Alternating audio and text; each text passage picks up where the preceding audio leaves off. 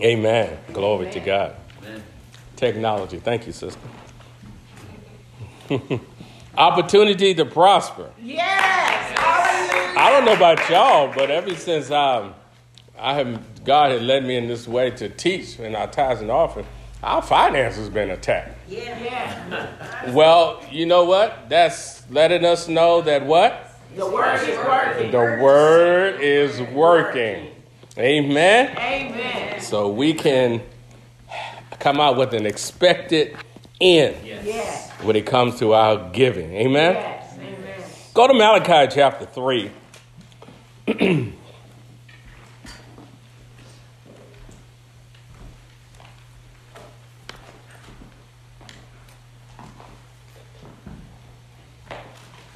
Now, this is an opportunity every time to sow into the kingdom of God. It's an opportunity.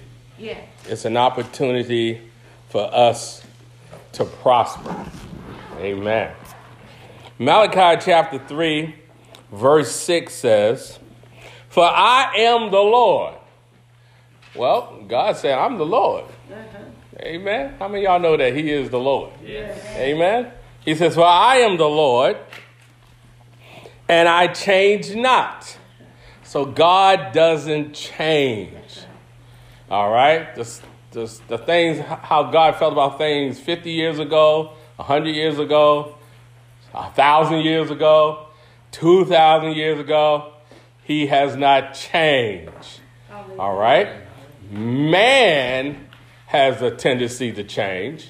But God says, "For I am the Lord, and I change not. Therefore, you sons of Jacob are not consumed." Now, let's go to Genesis, keeping that in mind, that God doesn't change.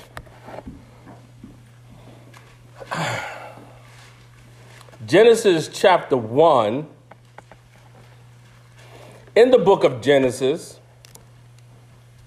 especially in chapter 1, how many of y'all know that the Bible is only comprised of 4 chapters?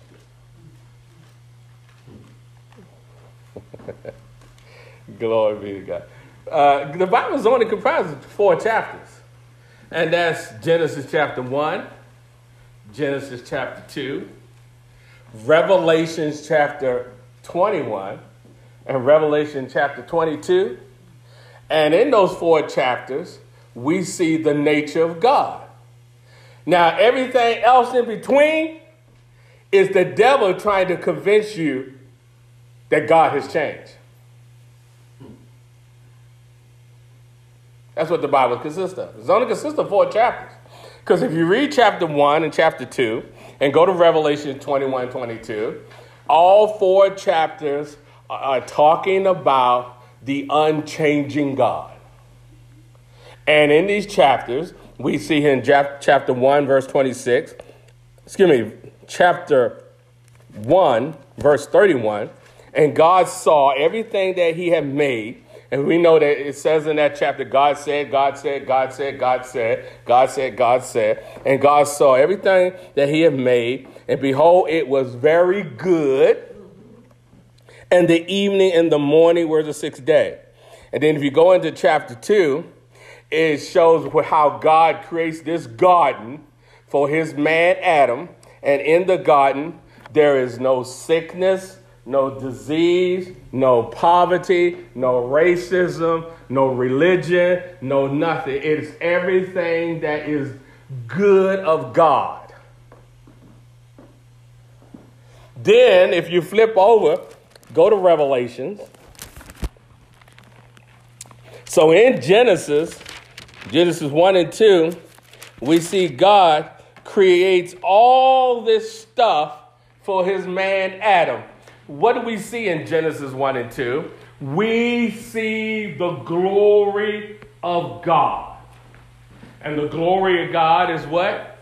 It's God's self-manifestation of his goodness, his power, his prosperity, and his presence.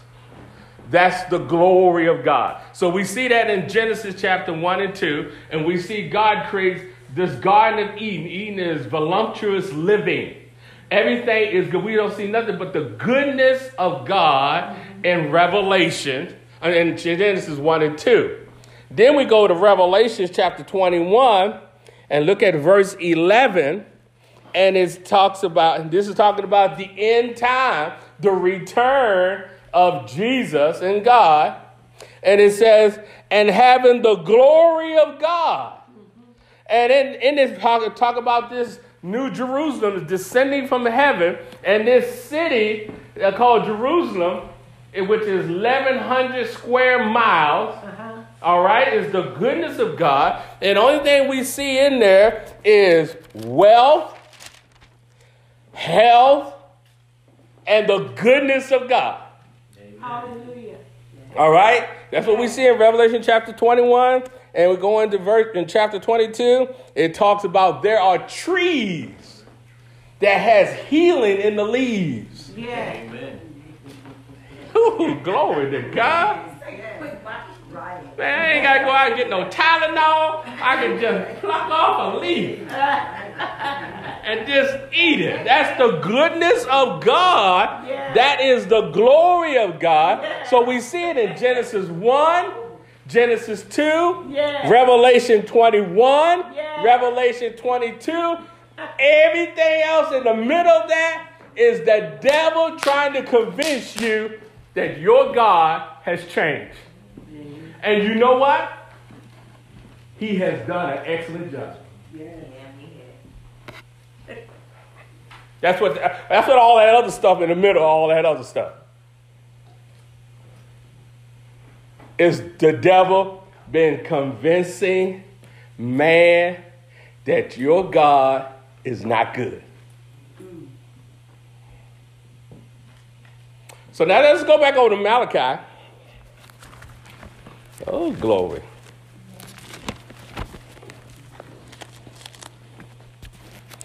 Child of God, this is a revelation we have to get, is that when we are attacked, Malachi chapter 3, we are attacked financially, physically, mentally, emotionally, relationship with. Why?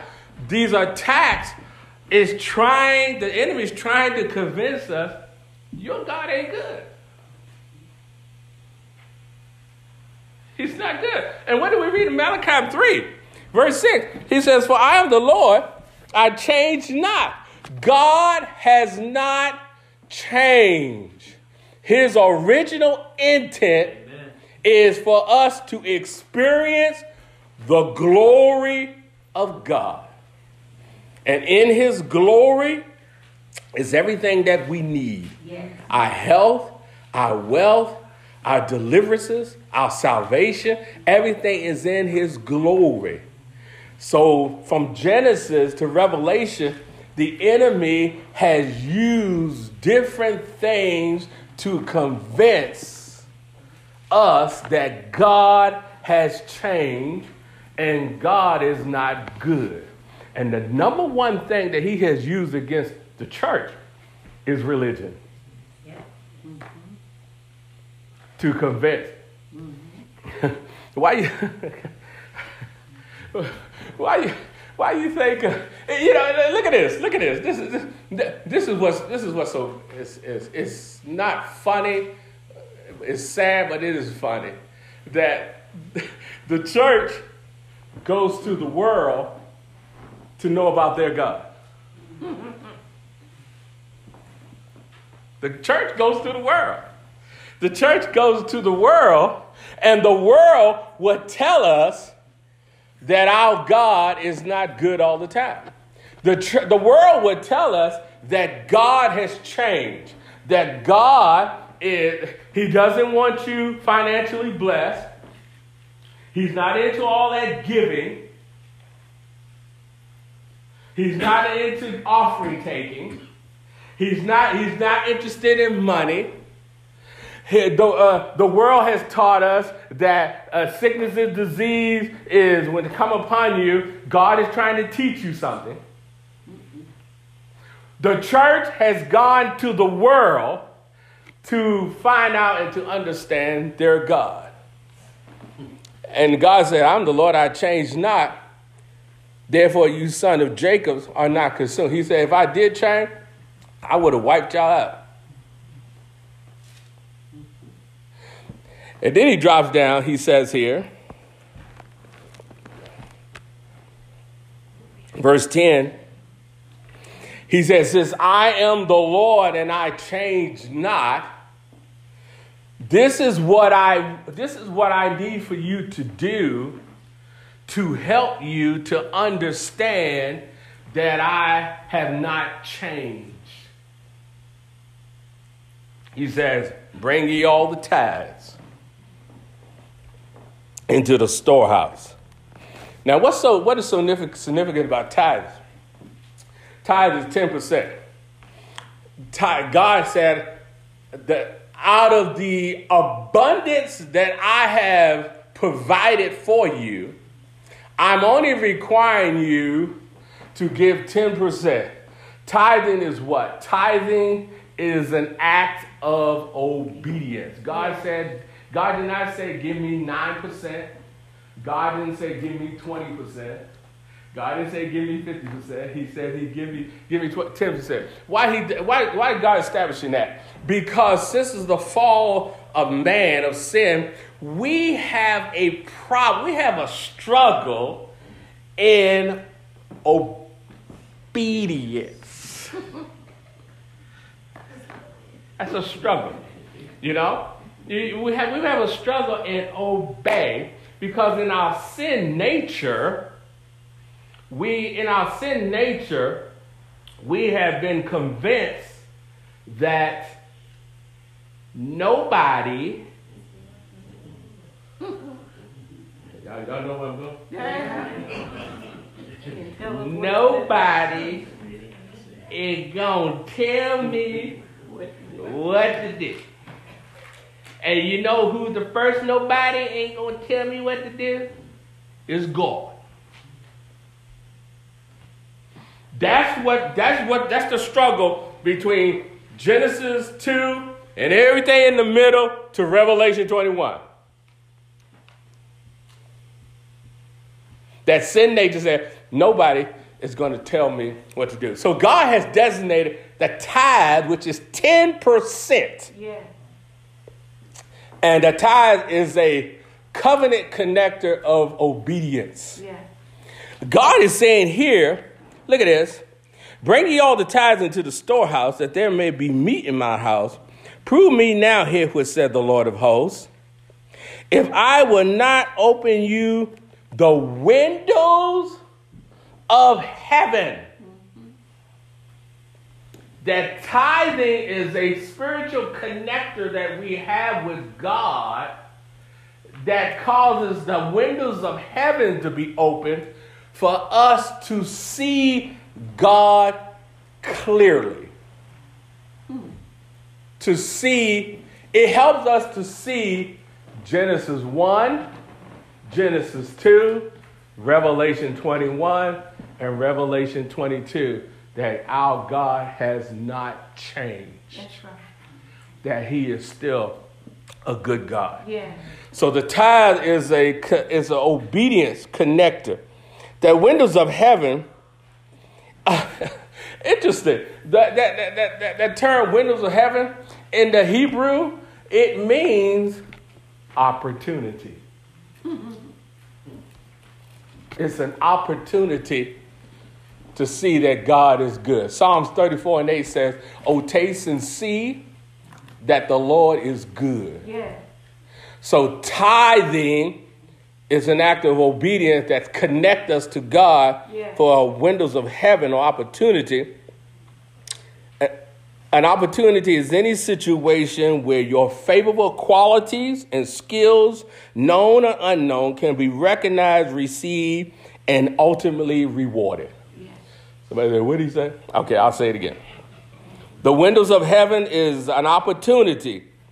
Is any situation where your favorable qualities, skills, known or unknown, can be recognized, received, and ultimately rewarded. That's the goodness of the Lord. So, child of God, when it comes to your tithes and giving your tithes, Don't look at the tithes. Look at the opportunity. Yeah. Amen. Tithing is a spiritual thing. Yeah. How this is how you can tell the difference between flesh stuff and spiritual stuff. Yeah. Okay? Have you ever been tempted to tithe?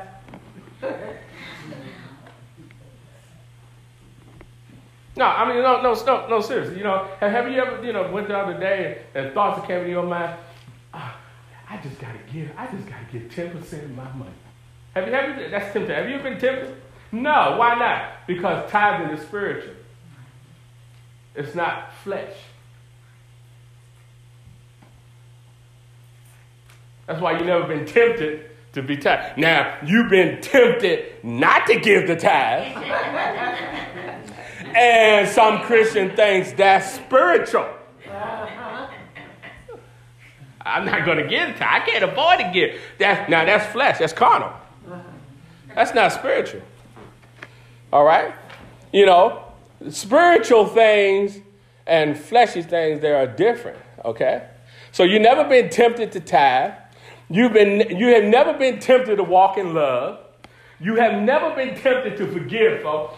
I just want to forgive people. You never been tempted to that. Why is that? Why have we never been tempted to that? Because those are spiritual things.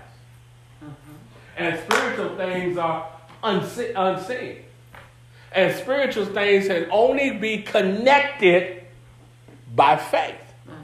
Because spiritual things are not things that we perceive with our senses. The only thing that we perceive with our senses is flesh stuff. So that's why you get tempted to cuss somebody out when they do you wrong. That's why you get tempted to steal something. That's why you get tempted to sleep with somebody who's not your husband or wife. That's why you get tempted. Why? Because all that stuff are flesh.